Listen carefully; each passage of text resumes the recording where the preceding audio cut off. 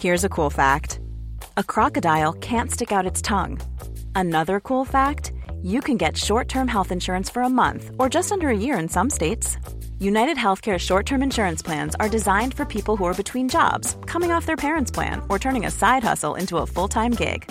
Underwritten by Golden Rule Insurance Company, they offer flexible, budget-friendly coverage with access to a nationwide network of doctors and hospitals. Get more cool facts about United Healthcare short-term plans at uh1.com.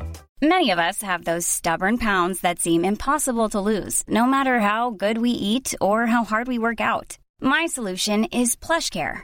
PlushCare is a leading telehealth provider with doctors who are there for you day and night to partner with you in your weight loss journey. They can prescribe FDA-approved weight loss medications like Wegovy and Zepbound for those who qualify. Plus, they accept most insurance plans. To get started, visit plushcare.com/weightloss. That's plushcare.com/weightloss. Did You Read? With Tim Montgomery. Welcome to Did You Read, the latest edition of the Times Opinion podcast. My name is Tim Montgomery, and this week I'm joined by three of our regular columnists, David Aaronovitch, Anne Treneman, and Rachel Sylvester. The age of uncertainty. Not only do we not know the likely result of the next election, but it would be a fool who even attempted a prediction. In May, we could see everyone losing, and by June, all three major party leaders could be standing down. Eek! George Osborne is on a one-man mission to revitalise the North, although the phrase, quote, Northern powerhouse, unquote, may be the most patronising thing a politician has come up with for some time. But will London, or Westminster, ever allow such a thing really? In a nation that cannot even find one person to head an inquiry who isn't a member of the great and the good, is the very idea of the dispersal of power simply an anathema? Are the lessons of Scotland totally lost? The internet is about to transform the way we deal with the state. The geeks in hoodies at the Government Digital Service have devised a way of verifying your identity securely that will open up the number of transactions available online. It would be incredibly convenient and the potential savings are huge, but is it an ID card by the back door?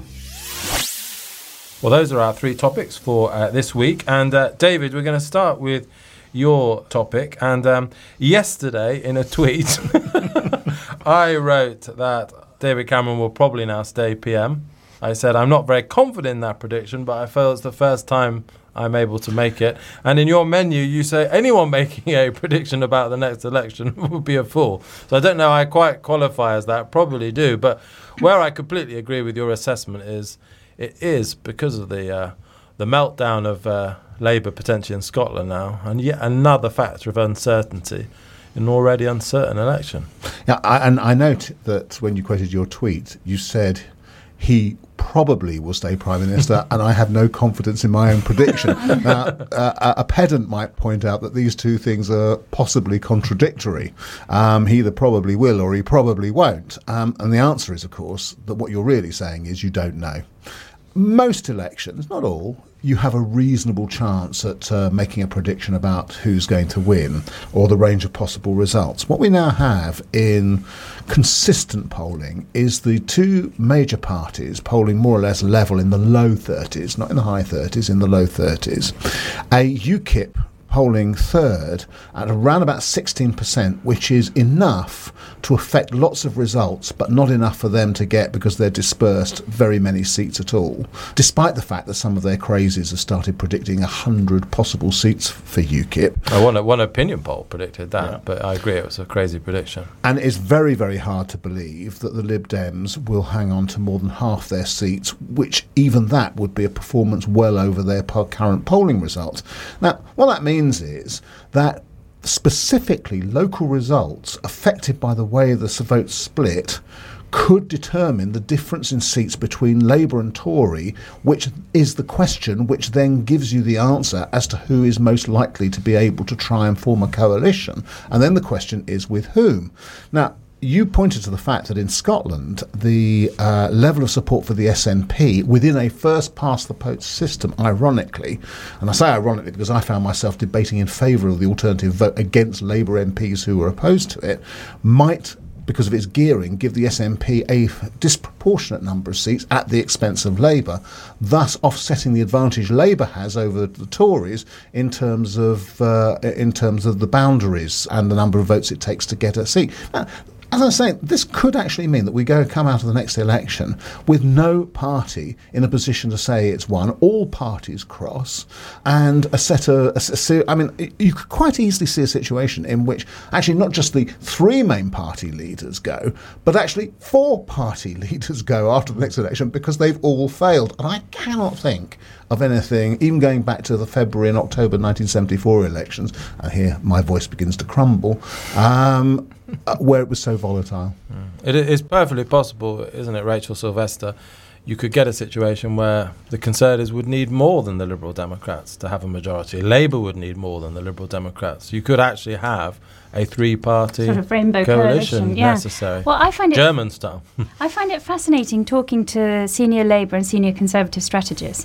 Both of them are convinced that the other side are going to win. So if you talk to Labour people, they think David Cameron privately will be Prime Minister. Talk to Tories, they're convinced Ed Miliband will be Prime Minister. And the bookies still, I think the odds have narrowed, but the bookies still do have Ed Miliband as likeliest to be Prime Minister. Yeah, I think it's just, as David says, incredibly uncertain. And I think that reflects a wider sort of disenchantment with the mainstream political parties. And in a way, I think the next election is going to be a clash of 2, or actually possibly 3 terrible brands. The Conservatives, who are still seen as the party of the rich, Labour, who are still seen as lacking economic competence, the Lib Dems thrown into the mix as now sort of another party of government who are not trusted because of tuition fees. And so the sort of rogue elements of UKIP and the Greens, the protest vote becomes a determining factor. And I think it's a rejection of mainstream politics, which is quite deliberate. I think the voters sort of get what they want, actually, generally with elections, and they are kind of rejecting the mainstream parties. Anne Treneman, do you buy the basic thesis that this is an incredibly unpredictable election? Oh, completely, and I think it's absolutely great.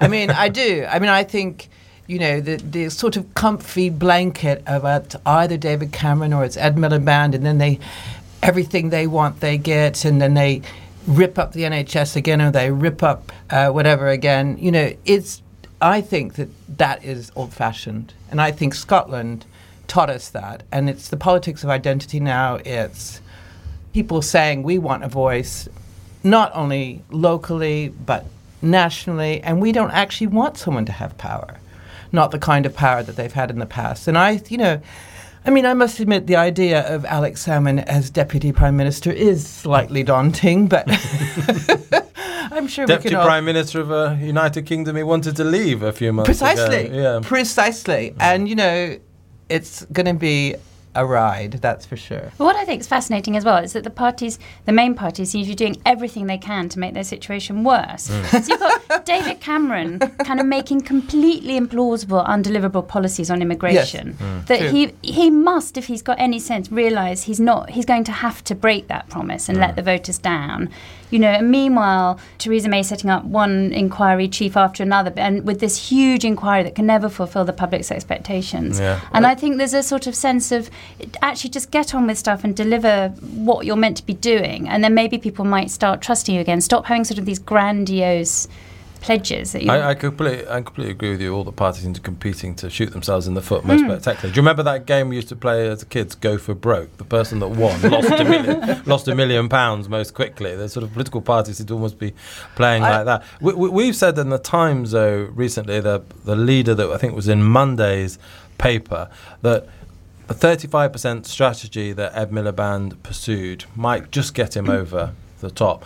But now, if Scotland collapses, he's not just potentially heading for defeat, but for disaster. And that scenario, we are looking at such a range of scenarios in this election. Yeah, but, you know, why is Scotland falling apart for Labour? Because they took it for granted for decades. Yeah. That's why it's falling apart. Not because the voters of Scotland don't like Labour policies. It's because they're sick and tired of being treated like some sort of, you know, serf who just always has to vote the same way. And all of the party leaders, I mean, the Lib Dems, God knows what's going to happen with them because they've alienated almost everyone.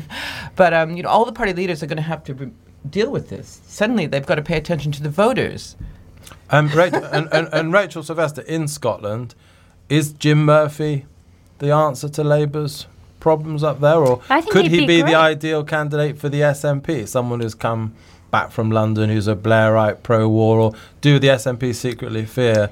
I think he'd be great. He's bright, he's organised, he knows how to talk to people. He was great out on the stump during the referendum campaign.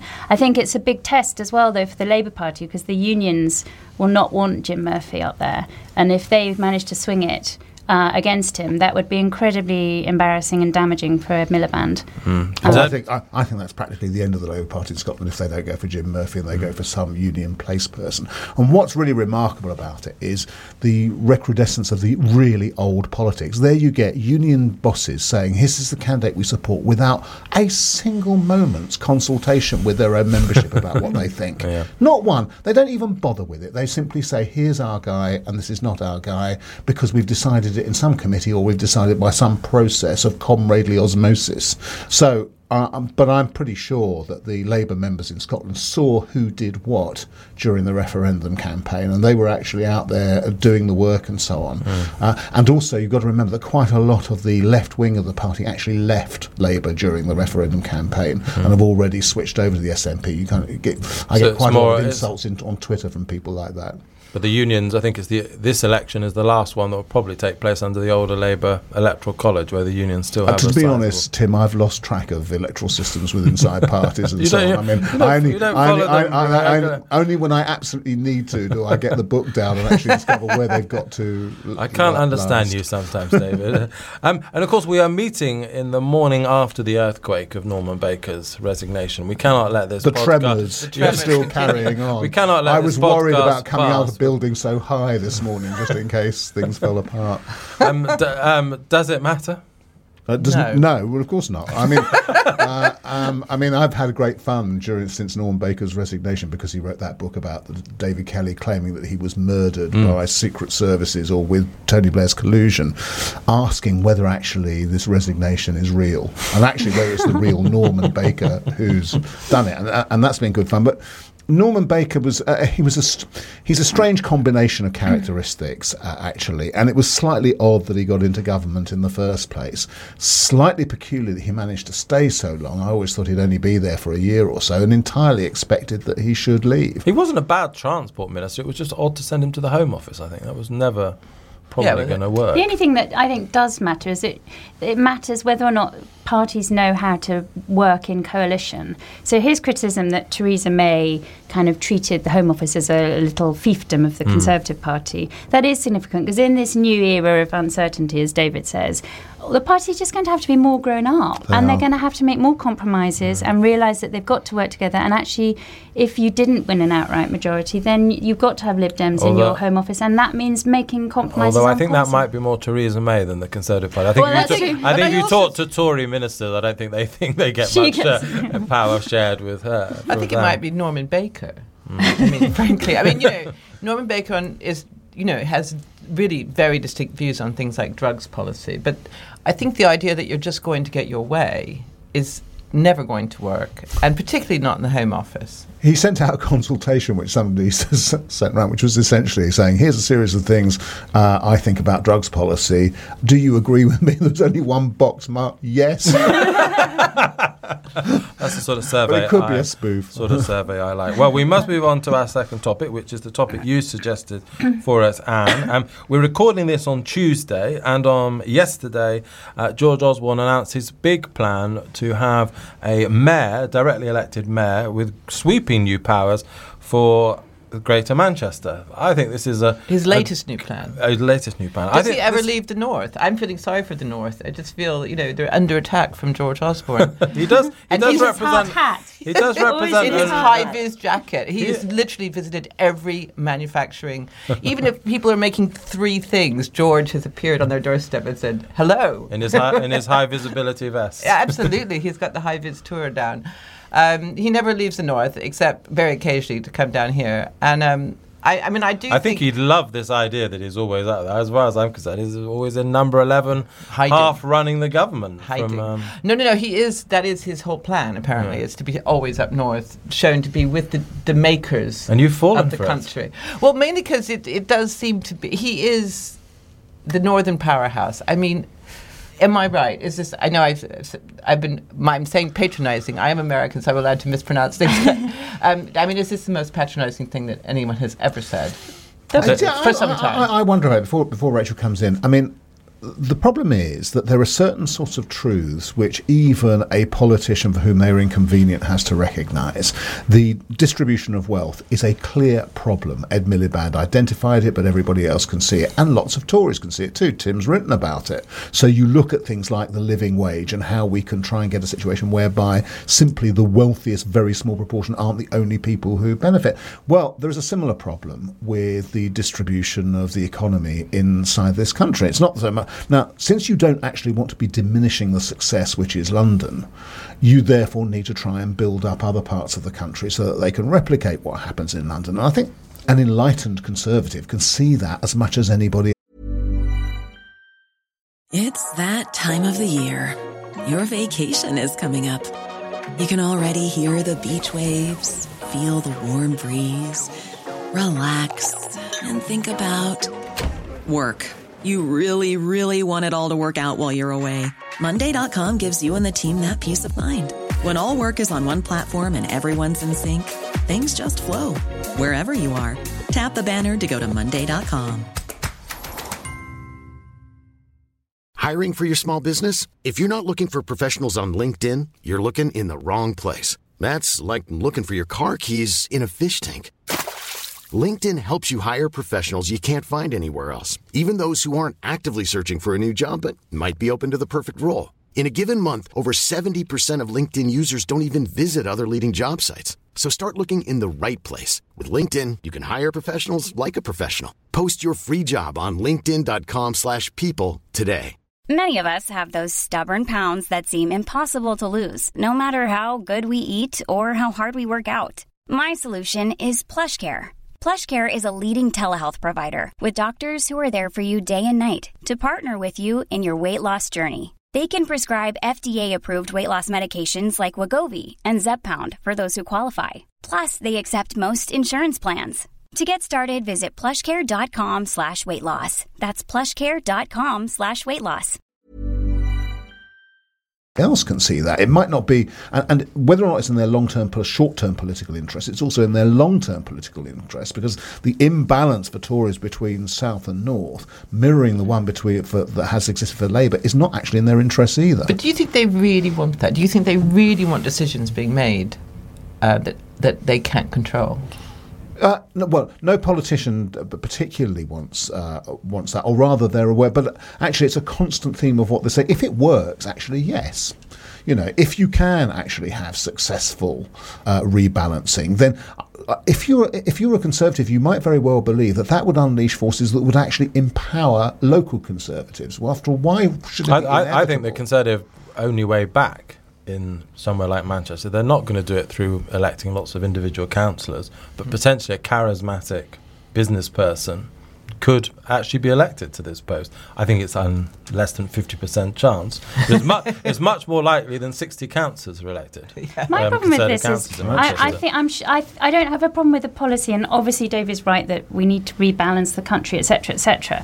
But it just seems very kind of tactical for the Conservatives, and I think George Osborne is looking at where the Tories need to win votes, which is basically where they kind of nowheres in the northern cities. It's a mirror image of Labour in the south. Labour's southern discomfort, Tories have a sort of northern discomfort. And he's kind of rather kind of tactically and cynically trying to work out policies to suck up to those voters. Come on, Rachel. One of the biggest public policy problems in the UK at the moment is the dominance of London. Any politician that doesn't tackle the fact that the north is falling way behind the south. Why the northern cities, though? Why not the sort of Cornwall, Devon, southern regions? Because Cornwall certainly is poorer, but the north is where an awful lot of people live, where there's a concentration of unemployment. Any responsible politician would tackle this. I was talking to someone at the Treasury the other day who was saying, oh, jolly good, the autumn statement's coming up, lots of opportunities for high-vis jacket visits to marginal constituencies. They're literally trying to work out where they need the votes, and they're going to be, chucking some money.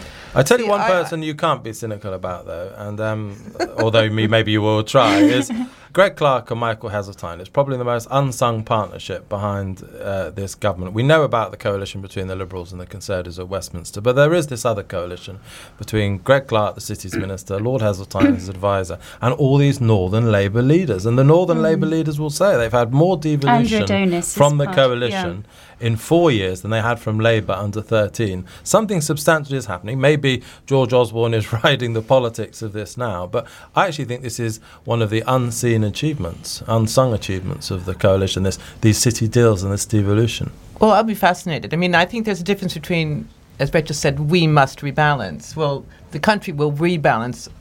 I mean, what will happen is something like Scotland will happen. I mean, Manchester will suddenly become more successful than maybe people in London thought would happen. And Manchester's already pretty. With money. Well, Manchester is. I mean, it is. But you know what I mean? What I'm saying is, it's got lots of problems on the fringes, yeah. So I just think that the law of unintended consequences is very much the law of the moment, I think, in politics. And I'm sort of fascinated. Westminster cannot bear the idea of power leaving Parliament. They can't cope with that. The concept of decisions being made about taxation, virtual federalism, that kind of system, they can't cope with it. And Anne, the answer to the English question? Is that better than having an English Parliament? Is lots of devolution to cities of this kind It could be. I don't know. I mean, and I have no idea what's going to happen. Obviously in America, cities have the power to tax. You can have sales tax. You can kind of do all sorts of stuff. I mean, that would not work, in my opinion, here. But who knows what's coming? Why not?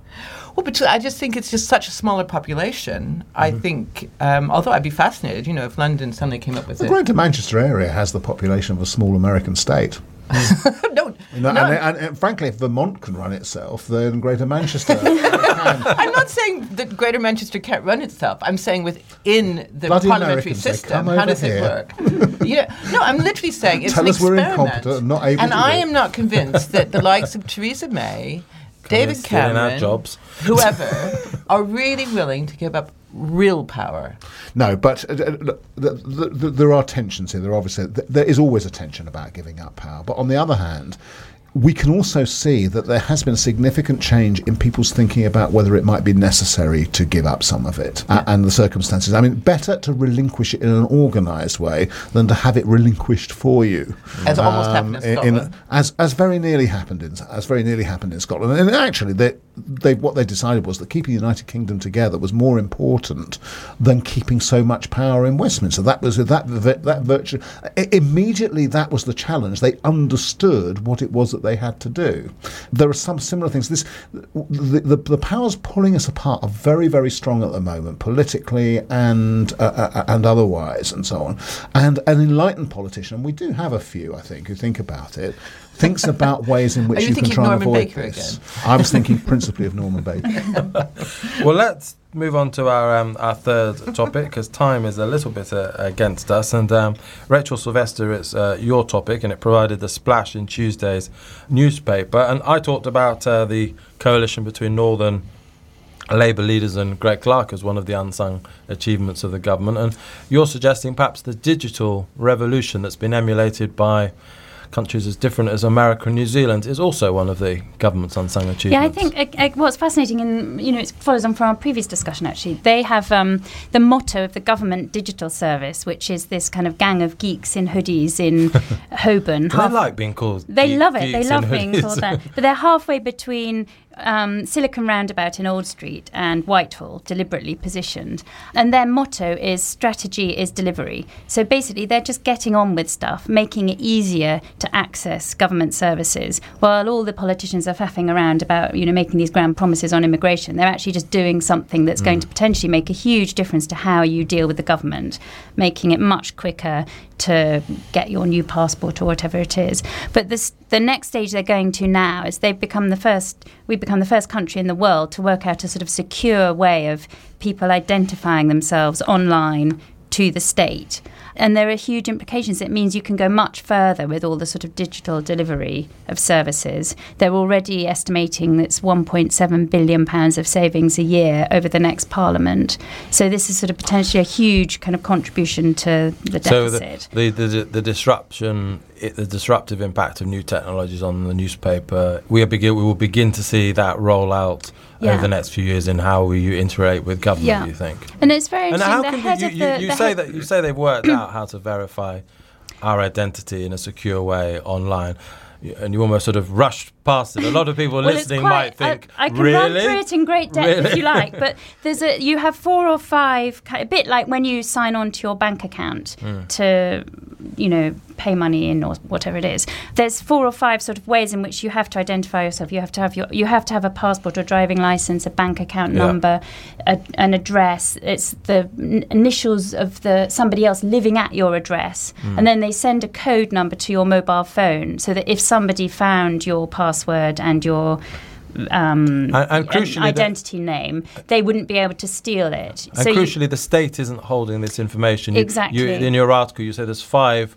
trusted private organisations you can choose to go through. You choose which one. There's not one central massive database where and each one of those, they're sort of credit reference agencies. The post office is one. The banks are interested in doing it, apparently. Each of those has their own sort of verification procedure that they go through.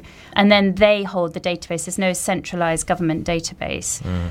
So although, there were some sort of concerns that there could be a sort of civil liberties or privacy issue, actually I think on balance, the kind of convenience of the thing and the potential savings balance. Do we know, David Aaronovitch, what Norman Baker thinks about this? Well, I can tell you, I suppose the model for this really is the Oyster card in London, in a sense. I mean, I was kind of grumpily against it when Ken Livingstone made us carry them all. It's unusual for you to be grumpily against anything. It was astonishing, and people were amazed that my family said, this is so unlike you. But the utility of the Oyster card is absolutely enormous. Now imagine that you have an Oyster card that does most of these things for you. It's the same card. However, that is pretty close to being an identity card. And it is because you could actually demand or ask or request that people show it on entry into the country and departure from the country, on any in-flight or out-flight and so on. You could even be the same thing for pass-across train tickets and so on. And that would mean, as with the Oyster card, that somewhere would exist a record of exactly where you've moved and where you've gone and so on, which would be useful for you and also conceivably would be useful for somebody else. And you can absolutely see that the same people who have gone completely bonkers about privacy, sometimes for good reasons, sometimes for not such good reasons, in the past are going to go pretty apeshit over this one too. The name Professor Ross Anderson of Cambridge University will soon be heard relating to this debate, and he won't be liking it. Because the geeks in hoodies, Rachel, insist that this is not an ID card, don't they, to you? Well, there's no card. And there's no national database. So it isn't an ID card. It's a kind of access gateway, if you like, or sort of digital thing. So I think that so long as there isn't any single database, I don't see how it isn't really an ID card. Although obviously people will be concerned about it. Yeah, they will. Anne Trenneman, are you worried? Am I worried? I find it worrying, yeah. I mean, just on a personal level, it is worrying. The whole idea that, like on some sites, just in general, when you go on and they know that you sometimes do fly to Inverness, and then they refuse to give you the cheap price, supposedly, so I'm told in the conspiracy theory, because they know that you have to make that flight. So why would they try and entice you? So you kind of think that, this is actually what does happen. I mean, it's just called capitalism, marketing, whatever, and it's only possible because of the internet. I think, like most people, why should I trust government? Why should we? I mean, I would. I'm kind of amazed that this is possible. I mean, first of all, the government gateway. When I try and get on, they just absolutely refuses to let me type the letter N. So I can, it's the third time I tried. What government gateway are you trying? The government gateway. The number. I'm sure all of you have your government gateway number where you access your records. Well, I do. And anyway, it's like refuses to let me work it because it won't acknowledge the N. And I don't know how to tell you that. No, it's true. Only you. No, it's true. do. No. Tons and tons of people have the government gateway The number. government Believe me. gateway. Yes, I can't believe you guys don't do that. No. Okay. What do you get on the government gateway? Things like your pension forecast and things like that. Yeah, and like I now got my tax the other day, my car tax, just online and everything. And I kind of think it's the way of the future, but I'm sort of fascinated. On one hand, we have these geeks doing these sort of, basically kind of almost at Google levels. And then we have the Universal Credit Program, which is being paid to precisely sort of 7 people in Hammersmith. And, it's supposed to have rolled out across the nation by now. And it really is just barely limping along and tiny. And I just think, why can't they just do the Universal Credit? Something we could actually all use. Rachel Sylvester, the answer They to did that? try. They got sent in to try and sort it out. But by then, the problem was the Universal Credit had been set up as this huge sort of database complex system. And the way in which the geeks in hoodies work is they start very small and they build things up. Well, it's pretty small now. Clash of cultures. No, exactly. But that is exactly what is happening. So they should have started there from the beginning. And then Yeah, exactly. Yeah. But people around the world, you mentioned in your article, Rachel, are looking at this, and Britain is a world leader. Well, apparently the Is this the true? Obama administration has completely modelled its new US digital service on the government digital So service. there, Anne Treneman. Yeah. Yes. So They there. even have the sort of little keep calm and carry on style posters, the sort of those British wartime propaganda. Everything is totally modelled. They use, and all these other countries are using the same software code and etc. So it's Even actually more it's a form of it's Even more frightening. So we may be making enemies all over Europe and America in other ways, but at least The geeks love the us. geeks love us. And perfectly expresses, incidentally, the dichotomous thinking on this subject, which is firstly to believe that government is totally incompetent, and secondly to believe that government is totally omnicompetent and therefore can take you over. Can both things be true at the same time? No, you really have to choose. No, that is so not true. It is true. It is absolutely the truth. The truth. Well, then I'm going to end really with the patriotic note of Rachel ringing in our ears that we are good at, as a nation, at digital services. Go I'm geeks. not going to let you contradict that. Happy thought, Anne Treneman. Anne, Rachel, David, thank you so much for joining me today. Thank you to Dave Maguire, producer. If you are a Times subscriber, please go to thetimes.co.uk/comment central, where you can subscribe to this podcast via iTunes. And also, I'll put up a range of links to Rachel's article, for example, on digital government, and also the unfolding drama of the Norman Baker resignation. But thank you all for listening. Until next week, goodbye.